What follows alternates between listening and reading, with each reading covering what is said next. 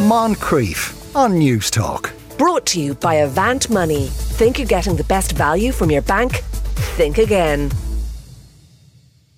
Now, as you know, this week saw that deeply tragic case of a young boy savagely attacked by a dog, which in turn led the Taoiseach to wonder out loud if people should be allowed to own so-called dangerous breeds of dogs.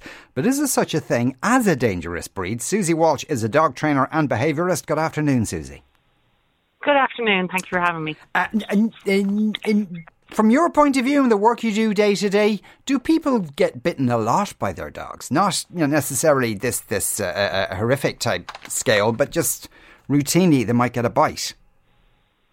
Well, obviously not the very tragic event, but no, yes, the bite rate is increasing. Are they hospitalisation bites? Yes, I believe that's on the increase, but from my point of view, it's nipping, bruising, maybe a little bit of a puncture wound, that kind of thing. And I'm definitely seeing more cases this year than I've ever seen before, and it's been slowly increasing over time. What would you ascribe that to?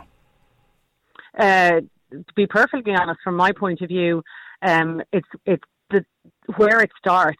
A lot of the time we are treating the symptom. We're not treating the cause. The cause of the problem that we're having in this country, I strongly believe, is where most of our dogs are coming from. We have a huge, huge problem with commercial breeding establishments here in Ireland. It's a big problem where you have registered, so-called legitimate breeding facilities with 200 plus female dogs breeding puppies all the time. The problem from my perspective is who is socialising those puppies, who is handling those puppies, who is kissing, touching, holding, exposing them to noises, sounds, people, other dogs, and all of these things that we know repeatedly through research and science. This needs to happen from 3 weeks of age or even younger with a puppy. The most important time is 3 weeks to 8 weeks of age, and people are often getting puppies much older than that. They're getting puppies from places that maybe have never even been in a house, they haven't been held, they maybe haven't even been seen by a proper veterinarian. They're coming from mothers that are incredibly stressed, they're coming from parents with health problems, they're coming from dogs that maybe the father can't be around people, all of these kind of things, and they're contributing to this massive cycle of increasing because we're doing nothing about it. Instead, what we're doing is blaming a restricted particular breeds, or putting them on restrictions on dogs, and the problem with restrictions just becomes problems, because at the end of the day it's not preventing people from getting any particular breed or not particular breed, but once you stick a muzzle and a lead on a dog, then you're not allowing them to socialise effectively. What you're doing is running the risk of human error. Now, I'm not saying, by the way, I'm not even going to comment on the case in Wexford. No, of course. But even if you bring a dog into your home and it is a restricted breed and you follow all the rules and you follow all the guidelines, accidents can happen. And I'm not saying that the one in Wexford, I'm not even commenting on that, but human error comes into it. And what happens when you have that dog? It's a ticking time bomb, because that dog has not been handled, mixed with people, in and out of social situations the way it should be. And so it's going to be scared. That dog is going to be fearful. And what happens when a dog is fearful?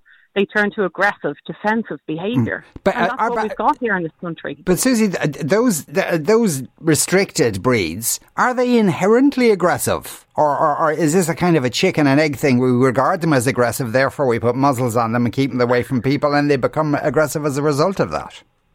It's really ironic, because we live very, very close to, for example, the UK. And in the UK, for example, one breed in particular comes to mind, a German Shepherd. So a German Shepherd here is a restricted breed, and a lot of people would naturally have a tendency towards fearful.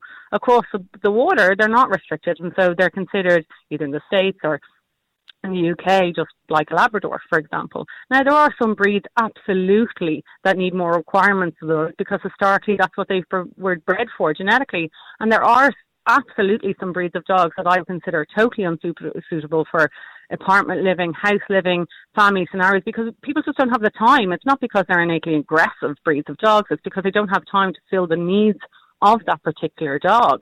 And then that dog is looking for an outlet. And if they're not, again, some breeds naturally socialise easier than others. And so if people aren't doing that, and what's needed, there's tons of research on this topic. And here we are, again, it feels like a hamster wheel where, we have to wait for another big tragedy to happen and another tragedy to happen for anyone to do anything about it. That was Susie Walsh there, dog trainer and behaviourist. Moncrief. Brought to you by Avant Money. Think you're getting the best value from your bank? Think again. Weekdays at 2 p.m. on News Talk.